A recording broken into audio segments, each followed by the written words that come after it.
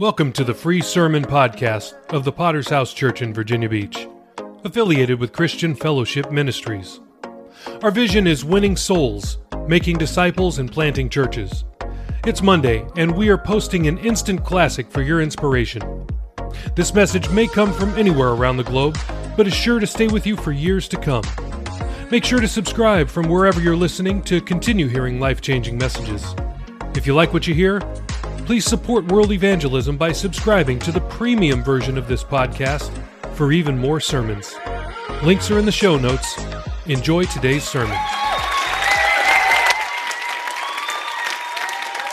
Praise the Lord. Praise God. I do appreciate that. I always count it a great honor to be invited to preach here. It's certainly not as difficult a challenge to get me to preach here as he's making it sound. Hallelujah. And I treasure the friendship of Scott and Gal and his family over the years, his leadership and example. And so I appreciate that. Hallelujah. Let's turn to 2 Corinthians chapter 5. I believe God to help us. Hallelujah. 2 Corinthians in chapter 5. The story goes that three burly dudes on motorcycles pulled up to a highway cafe. And inside they spotted a small man seated on a stool, quietly eating his lunch. As the three thugs came in, they decided to torment this little man. So they grabbed his food, ate it in front of him, laughed in his face. The man just said nothing, got up, paid for his food, and walked out. One of the bikers, hoping to have provoked the man into a fight, said to the waitress, "Sure wasn't much of a man, was he?" The waitress shrugged, said, "I don't know about that," but pointing out the window, she said, "I guess he's not much of a truck driver either. He just ran over 3 motorcycles with this huge truck." There's something about balancing the books that resonates in our hearts. Can you say amen? There's something about things being made right. And as believers, we need to understand that the Word of God speaks of judgment. And not just the judgment of the wicked, but also an accountability to every believer that names the name of Christ. I want to preach a sermon that I believe would stir our hearts in the beginning of this new year. I've called this the judgment seat of Christ. 2 Corinthians 5, let's read verse 9 through 11. "Therefore we make it our aim, whether present or absent, to be well-pleasing to him. For we must all appear before the judgment seat of Christ, that each one may receive the things done in the body according to what he has done, whether good or bad. Knowing therefore the terror of the Lord, we persuade men. But we are well known to God, and I also trust are well known in your consciences." The judgment seat of Christ. I want to look at, first of all, there is a judgment that determines where we will spend eternity. Now, we live in a generation that does not like to think about hell and judgment. One of the amazing dynamics about funerals is that people want to hear about a better place, don't they? But they never want to hear about a worse place. I was reading about a story about 2 brothers who had terrorized a small town for decades. And the younger brother had died unexpectedly, and the surviving brother went to the pastor of the local church and said, "I'd like you to conduct my brother's funeral, but it's important to me that during the service you tell everyone my brother was a saint." The minister said, "But you and I both know he was far from that." The wealthy brother pulled out his checkbook, said, "Pastor, I am prepared to give $100,000 to your church. All I am asking is that you publicly state that my brother was a saint." Pastor thought about this, said, "Okay, fair enough," took the check. On the day of the funeral, the pastor began, said, "Everyone here knows the deceased was a wicked man, whoremonger, and a drunk. He terrorized his employees. He cheated everyone he could. And then he paused and said, but as evil and as sinful as he was, he pointed to the living brother. Compared to his older brother, he was a saint.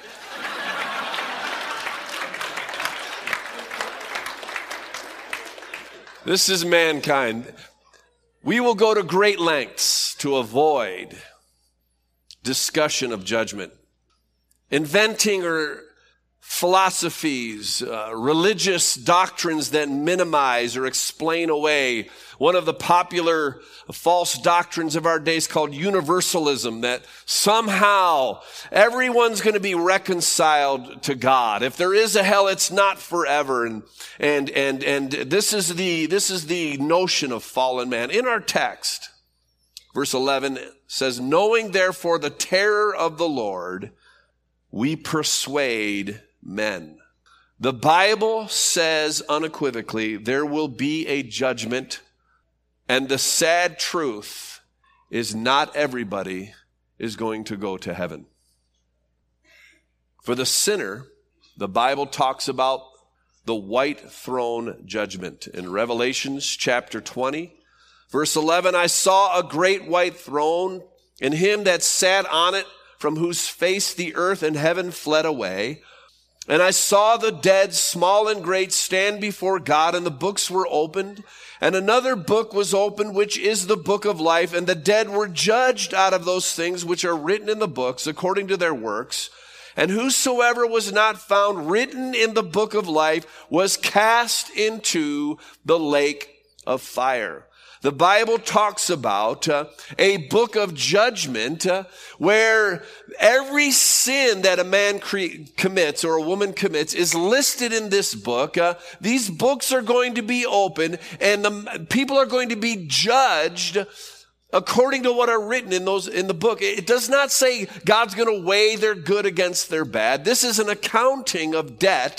This is an accounting of crimes committed before God and before society. The Bible says there is another book separate, and that is the Lamb's book of life.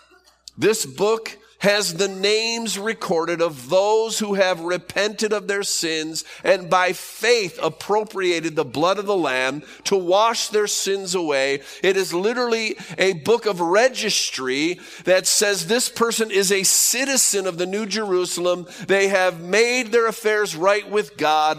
They're on their way to heaven. And this is the clear declaration of the Word of God that those whose names have not been written in that book, those whose sins have not been covered by the blood, will go to hell. And there isn't enough preaching on that in our generation. And the truth is, it's in the human conscience. People know there's a judgment. I'm convinced that's why I believe heaven's gates and hell's flames draws crowds.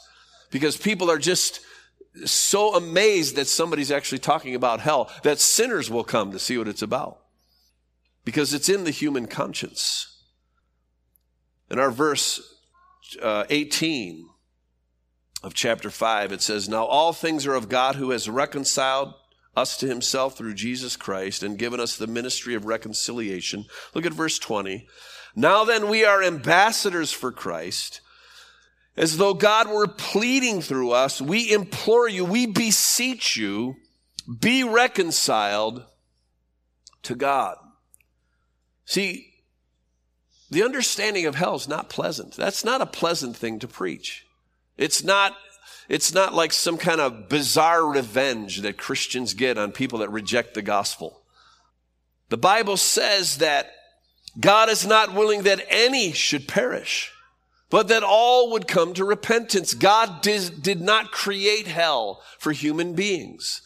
God created hell for the rebel, Lucifer, and the foolish angels that followed him. But yet the devil has enlisted man in this conspiracy against God. And the Bible says that God's longing is that for every human being to come to repentance, for God so loved the world that he gave his only begotten Son, that whosoever believes in him should not perish but have everlasting life. For God did not send his Son into the world to condemn the world, but that the world through him might be saved. He who believes in him is not condemned, but he who does not believe is condemned already. I want to tell you, the judgment of a sinner to hell has already taken place before the white throne, because that sinner has rejected the only means by which they can be made right with God. It is appointed unto men once to die. And after this, the judgment. There is a judgment that will determine where we spend eternity. Secondly, I want to look that there is a judgment that determines how we spend eternity. One of the great misconceptions about heaven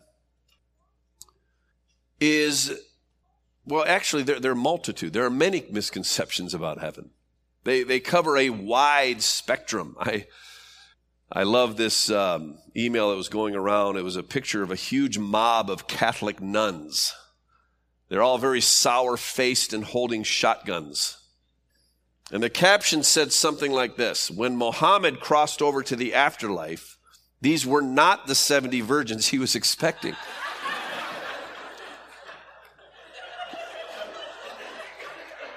Surprise, surprise. You know, there are some very bizarre notions about heaven. And some of them are even Christian-based. Obviously, that one's out there. But, you know, one of the most common misconceptions, even among Christians, is that somehow saints in heaven are going to be, you know, like hanging out with white sheets, playing harps on clouds. I don't know where in the world that came from, but that's weird. It has absolutely no appeal to me. It doesn't do anything for me. It never has ever motivated me to want to go to heaven, other than the fact that that's just got to be one better than frying. But that certainly doesn't sound exciting. Well, thankfully, it's not scriptural.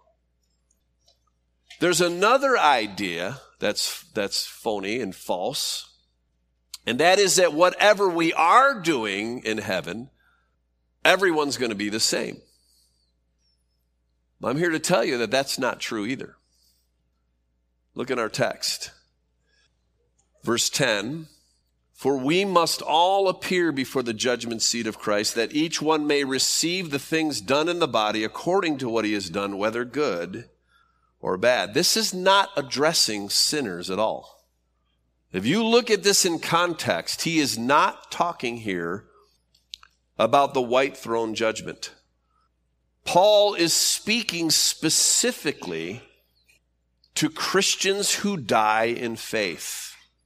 And he is saying that all believers will stand before Christ in judgment. If you look at this statement in context, chapter 4 and chapter 5, Paul is actually trying to encourage the church. He is giving them a proper perspective about trials. He's encouraging them that the hardship that they're facing and the persecutions and the trials that they are facing, they have an end, and there is a payoff and a reward. And he is actually talking to the church. If you look at chapter 4, verses 16 through 18, he says, do not lose heart. Even though our outward man is perishing, yet the inward man is being renewed day by day. For our light affliction, which is but for a moment, is working for us a far more exceeding and eternal weight of glory. While we do not look at the things which are seen, but at the things which are not seen. For the things which are seen are temporary, but the things which are not seen are eternal. This is the context. Look at chapter 5, verse 1 and 2. For if we know that if our earthly house, this tent, is destroyed, we have a building from God, a house made not made with hands, eternal in the heavens. For in this we groan, earnestly desiring to be clothed with our habitation, which is from heaven. He's saying every believer has a confidence that this life is not all that there is. We have eternal life. Thank God for that, church. Look at verse 8 of chapter 5. We are confident, yes, well pleased rather to be absent from the body and to be present with the Lord.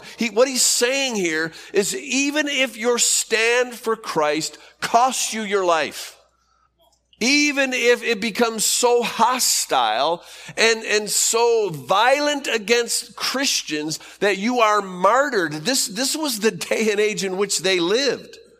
And he's saying to them, you need to keep a perspective. And this is why in verse 10 he says, we must stand before the judgment seat of Christ. This is not the great white throne judgment that determines where somebody spends eternity. This is known as the Bema seat judgment that determines how a believer will spend eternity. It's talking about position and reward.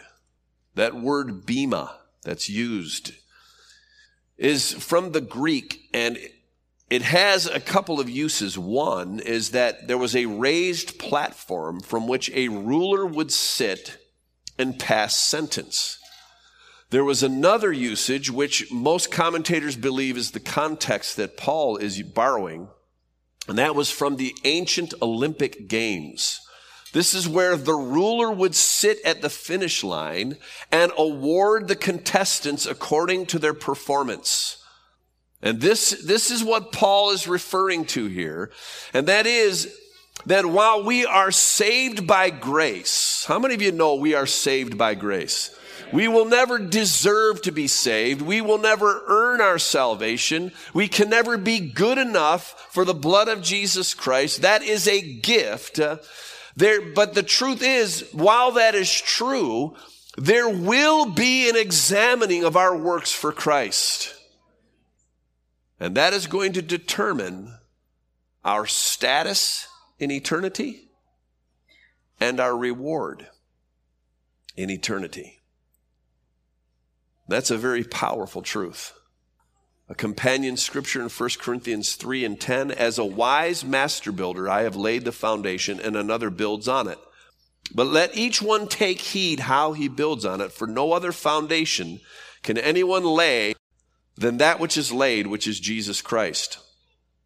Now, if anyone builds on this foundation with gold, silver, precious stones, wood, hay, straw, each one's work will become clear, for the day will declare it, because it will be revealed by fire, and the fire will test each one's work of what sort it is.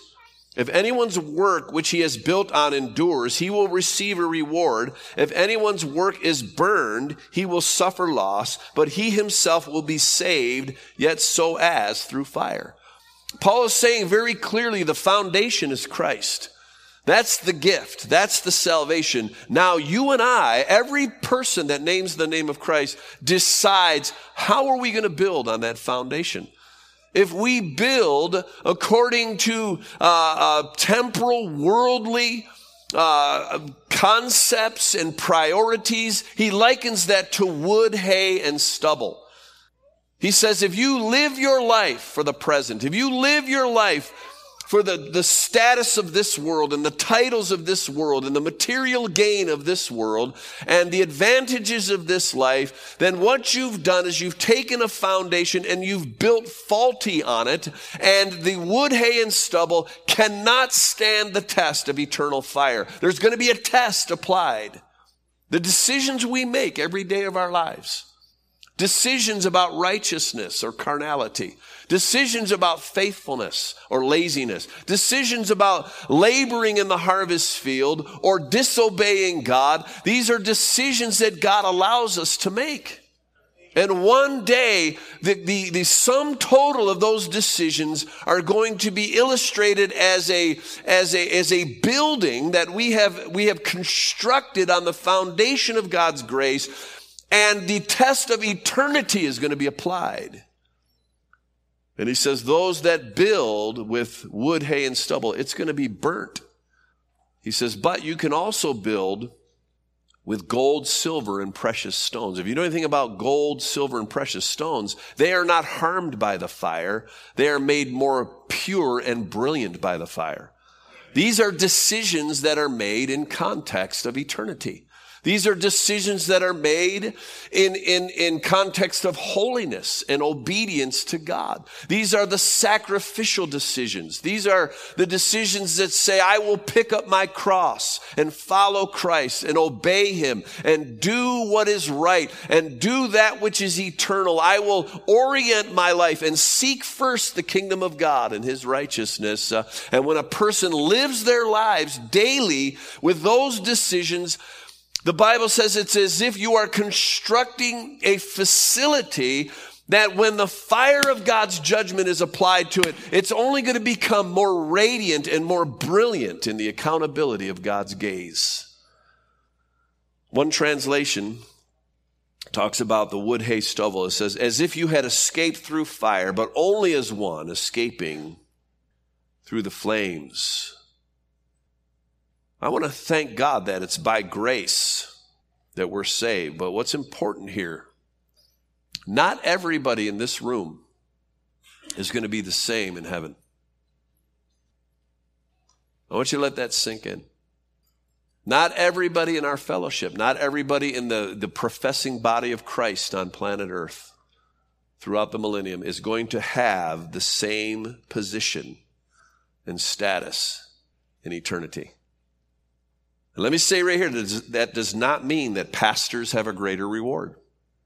It does not mean that missionaries have a greater reward.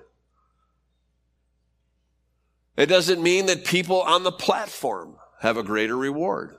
It's interesting, Jesus implied that some ministries have their reward built into them to some degree, because there is a degree of privilege and profile and notoriety. The Bible actually says teachers have a greater accountability, that there's going to be double judgment. So just because a person has a position of influence does not mean that their reward is bigger in heaven. We know the story of the widow's mite, don't we? That under the gaze of Christ's accountability, this woman who was not in the spotlight and gave of her substance sacrificially, and nobody knew that. God knew that, and he stopped the whole program and said, I want everybody to see this woman gave more than the rest. That's what it's going to be like on Judgment Day. It's not going to be the position. It's not going to be the title. It's going to have to do with decisions that are made before the God of eternal things. Our performance, our faithfulness, how we built on the foundation, what we put priority on, things eternal, the eternal decisions that we make in the face of opportunity, in the face of temptation, in the face of resistance, in the face of persecution, will be purified by the fire of God and will shine as gold, silver, and precious stones. Those things that are temporal, perhaps not evil in themselves, can you say amen? Yet temporal, yet having little or no eternal value, are like wood, hay, and stubble, and are consumed. And all that'll be left is the foundation. Thanks again for listening to the free version of the VBPH Sermon Podcast, where we post sermons on Mondays, Wednesdays, Fridays, and Sundays. We also have a premium version of this podcast, which posts sermons and interviews every single day of the week. So why would you want to subscribe? I'm glad you asked. I have 5 reasons for you. Number 1, on the premium version, we post full versions of Testimony Tuesday, Pastor Campbell Thursday, and Study Day Saturday. If you'd like to hear those episodes, then subscribe now. Reason number 2, uninterrupted listening. We remove all ads and all extraneous content from our premium feed. Reason number 3, premium episodes always release 6 hours earlier than the free version. If you're an early bird, it's a great reason to subscribe. Number 4, Our subscribers will gain access to our sermon chat group on WhatsApp, where we interact directly with listeners around the globe. If you'd like to chat with other premium subscribers, subscribe today. And finally, every dollar we raise goes to world evangelism. This is the best reason to subscribe, because you are helping us launch churches all around the world. We don't put one dime in our pockets. Everything that we raise from this podcast will go directly to Thursday night of Chandler Conference. So please subscribe today by using the links in the show notes below. Thanks. Scriptures abound throughout the Word of God, church. There is a judgment that will determine how we spend eternity. 2 John 8, look to yourselves that we do not lose those things we worked for, but that we may receive a full reward. It's a powerful thought. He's talking about people that are in mid-race or even maybe in the last lap and saying you just need to be careful you don't flush it. Be careful that in your weariness, in the disorienting realities of time, that you don't begin to shift in your attitude about eternal things and lose your reward. Lose your reward.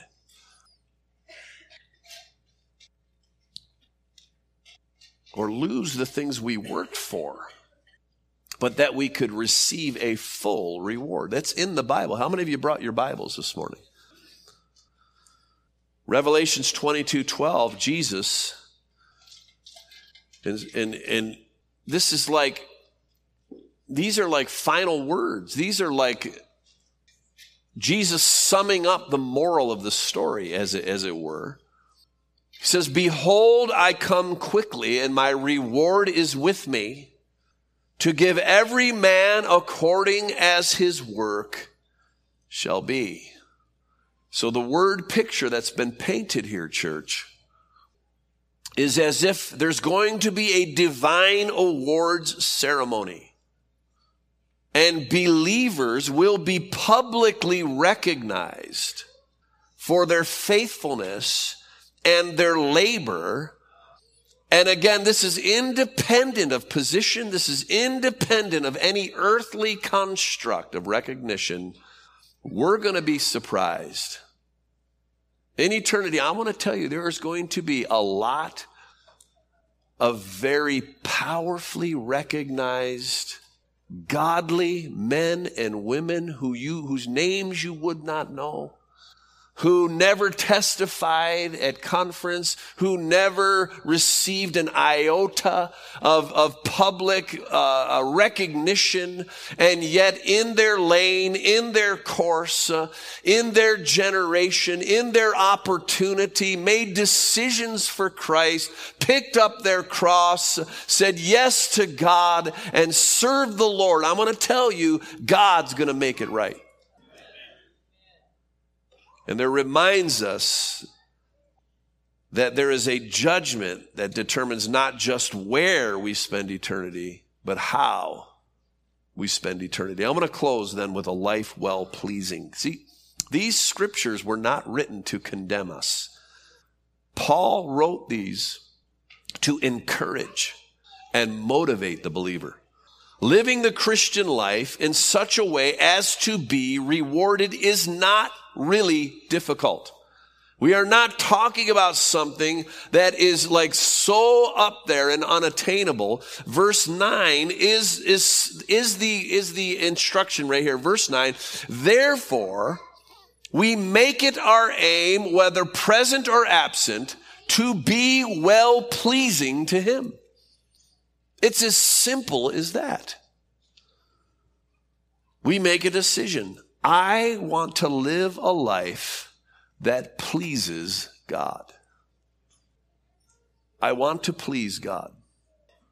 I read about a father who was at a meal with his wife and his 4 sons, and he said, sons, you can't do anything to make your mother or me love you any more than we already love you. He said that statement, you could feel them relax. You could feel them take in the acceptance and the security of a statement like that. He said, What he said next caught them off guard. He said, however, you are in charge of how pleased your mother and I are with you. Can I tell you something? God loves us. But whether or not he's pleased with me is up to me. That's on me. And that's the trigger point that releases. And that is a decision. John 8:29, Jesus said, he who sent me is with me. The Father has not left me alone, for I always do those things that please him. How simple is that? Whether you are in the glare of public accountability or in the secret place of your heart, a desire that says, God, I just want to please you. I want my attitudes to please you. Do you know God can read our attitudes? The attitudes of the heart. God, I want to please you. That means there are times you just have to put up your hand and say, God, I'm off the wall. What I'm thinking right now is off the wall. And what I'm feeling right now is worse than what I'm thinking. And I bring that to you, and I'm admitting such, and I want to please you. See, we all have flesh. We all are tempted. We all get weary in well-doing. But this is so simple. It simply says, God, I just want to please you. I want to yield to you what it is that I'm battling with. Because the minute you do that, you can begin to do what is right. You can begin to, Colossians 1:10 says, that you may walk worthy of the Lord unto all pleasing and fruitful to every good work.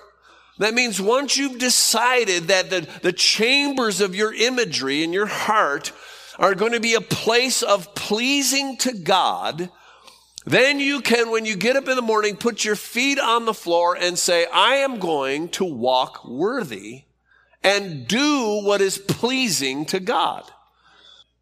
You know, we know what God wants us to do, basically. I'm going to put one step in front of the other, and I'm going to obey you. I'm going to do what's right. And I'm going to do that in the teeth of how I feel. I'm going to do that in the face of what I'm going through. I want to please God. I can remember times, I remember waking up in Kenya, and God was powerfully moving, but I was beat up. There's times I woke up tired after a good night's sleep. And my body hurt. My emotions hurt. My feelings were hurt. My brain hurt.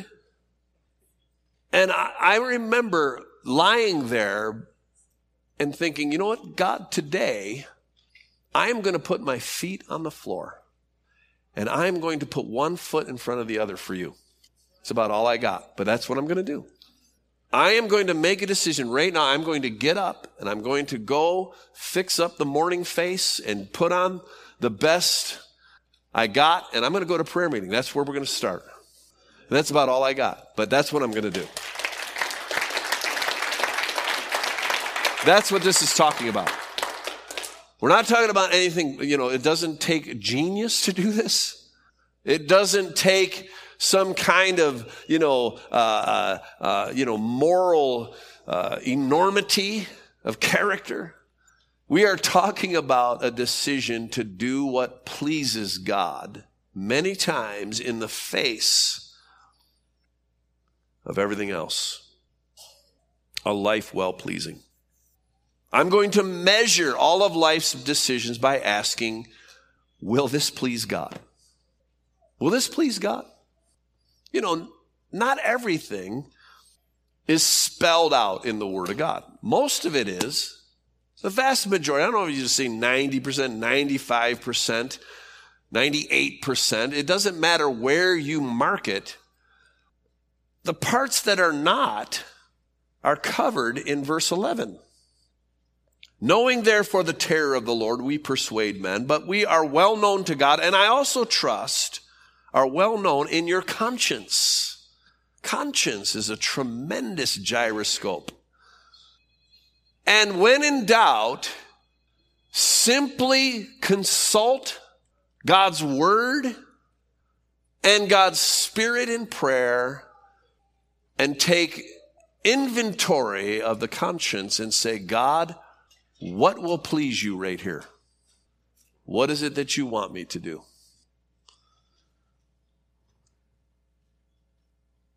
And those decisions will get you to the judgment seat in good shape. For to be carnally minded is death, but to be spiritually minded is life and peace. Because the carnal mind is enmity against God, then those that are in the flesh cannot please God. But without faith, it's impossible to please him. For him that comes to God must believe that he is, and he is a rewarder of those who diligently seek it. Reward is a powerful motivator. Listen, I don't need a reward. Just serving the Lord is enough for me. Well, hoop-de-doo to you. Can I tell you something? I am mightily motivated by reward, shamelessly. Because God says I'm allowed to be. It's part of faith. As a matter of fact, faith says, God, you exist and you reward those that do right. And God's pleased by that. So don't give me your super spiritual nonsense. It is a powerful motivator to seek him and live lives pleasing to him against that day, against the day that we break the tape and we find ourselves at the bema seat. And God puts the measure upon our lives. And there's actually, the Bible lists a number of crowns, and I'm not going to take a lot of time, but let me just fly through these. There's the crown of righteousness, 2 Timothy 4, 7, and 8. I have fought the fight. I have finished the race. I have kept the faith. Finally, there is laid up for me a crown of righteousness, which the Lord, the righteous judge, will give me on that day. And not to me only, but all those who love his appearing. This crown of righteousness are those that live holy and righteous lives in anticipation of Christ's return. You know, Christ's imminent return is a powerful motivator. I remember when I got saved in 1979, Jesus was coming back. He's still coming back, but it was so real. I mean, you'd have a bad thought, you'd be praying the sinner's prayer, man. I just wanted to be right. I don't want to get left behind. When I went to Arizona motor vehicle and got my Arizona license, it said it expires in 1983. We laughed. We're not going to be here in 1983. We thought that's hilarious. 1983, come on. It was real. It is still real. He who has this hope in him purifies himself. Jesus said, watch, because you do not know when the thief is coming. This pleases God. This is why it's there. So that you will live life thinking, I don't want to miss him. I don't want to miss the rapture. Oh, sure, I could go do stupid things and maybe come Wednesday night and get it right. But what if you don't got till Wednesday night? What if you don't have till the next altar call? And God is pleased. It's the crown of righteousness. If you will live life in context of the imminent return of Christ and live clean so that that can be your portion, there's a crown. There's the imperishable crown. 1 Corinthians 9. Everyone who competes for the prize is temperate in all things. Now they do it to obtain a perishable crown, but we an imperishable crown. For I run thus not with uncertainty. I fight not as one who beats the air, but I discipline my body and bring it into subjection, lest when I have preached to others, I myself become disqualified. This is the victor's crown. Those who have disciplined their lives like an athlete that enables them to overcome and conquer. Temperate, that means that you don't live by your feelings. It means that you do what's right whether you feel like it or not. This is what motivates you to pray. It should motivate you to get up in the morning and pray. Cut loose the sheets, man. You don't worship St. Mattress your whole life. What are you, being legalistic? No, that's inane. That's ignorant. To even connect legalism to spiritual discipline is ignorant.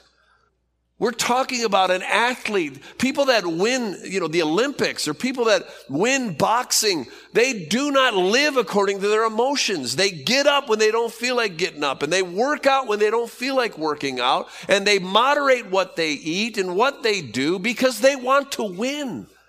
When you live like you want to win this Christian competition, there's a crown for you. There's a crown for people that discipline their flesh. There's the crown of life, Revelations 2:10. Do not fear those things which you are about to suffer. Indeed, the devil is about to throw you some of you into prison. Be faithful unto death, and I will give you the crown of life. This is the crown for people who endure persecution. People that can live with the fact that not everybody thinks your church is wonderful. Can you live with that? Can you hold your head high and bear the reproach of Christ with honor and say, yeah, that's right. Jesus Christ is my friend. I go to a church that preaches the gospel. Get over it.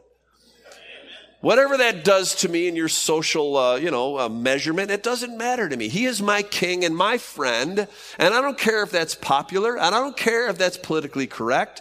Jesus Christ, every promise in the book is mine. It's true. And let God be true and every man a liar. You're going to unfriend me? Then whatever.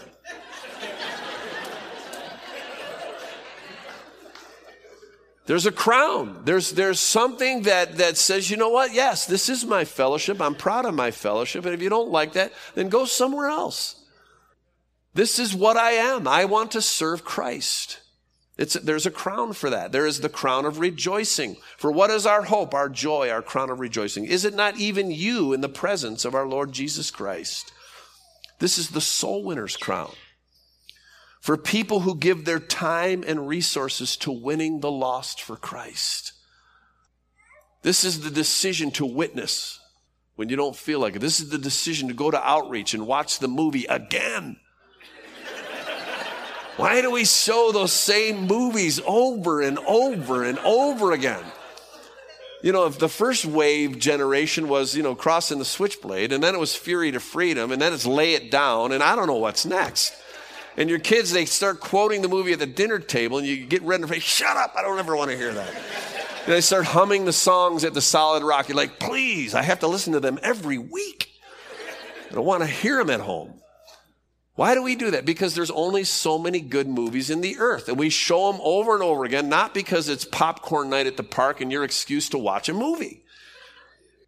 It's because people need to get saved. It's bait. Bait can be stinky.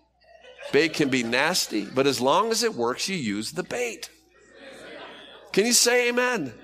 This is not about, I don't have anything else to do Monday night. That's not the point. This is like, the father had two sons, said, go to work in my field today. And the first one said, yes, Lord. And he never went. And the other said, no, I don't want to. I'm sorry, I don't want to. There's a soccer game for my kids, or there's this I got to do. I don't want to do that. I don't want to do it anymore. And then later he said, I'm such a loser. I just need to go. And Jesus said, which of the two did the will of the Father? He said, the second. That means you don't always have to feel like it. You just do it. There's a reward in this. That doesn't mean it's wrong to have a night off or something. But I'm saying, look, this is not about whether it fits into our schedule.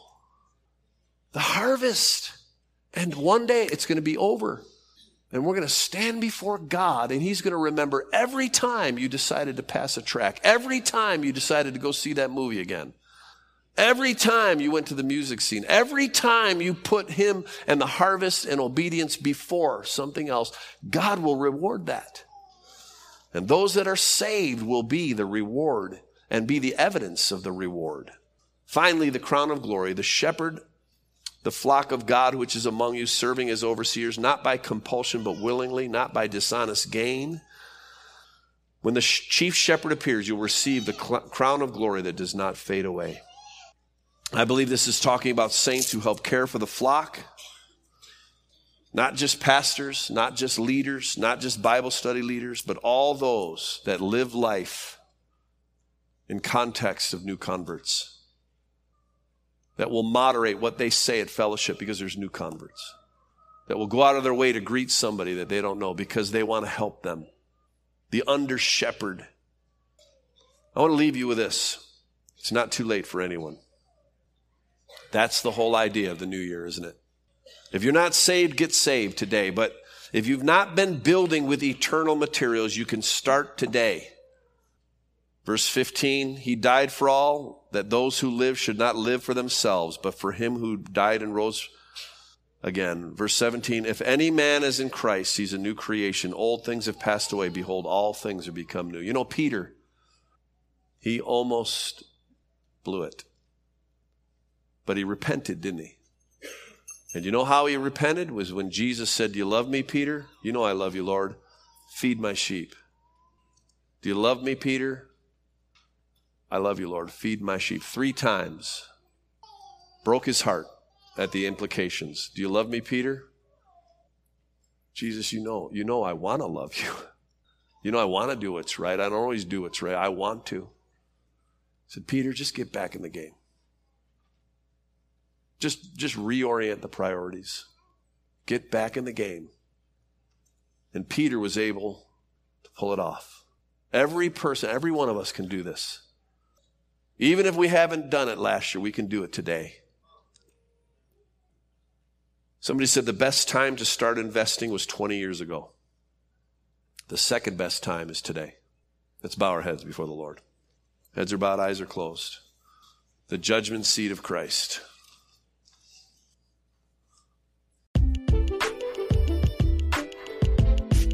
Thank you so much for listening to the sermon podcast of the Virginia Beach Potter's House Church. Were you blessed by today's message? Let us know. Please leave us a rating on Apple Podcast or on Podchaser. We'll be back next time with another life-changing word from heaven. God bless.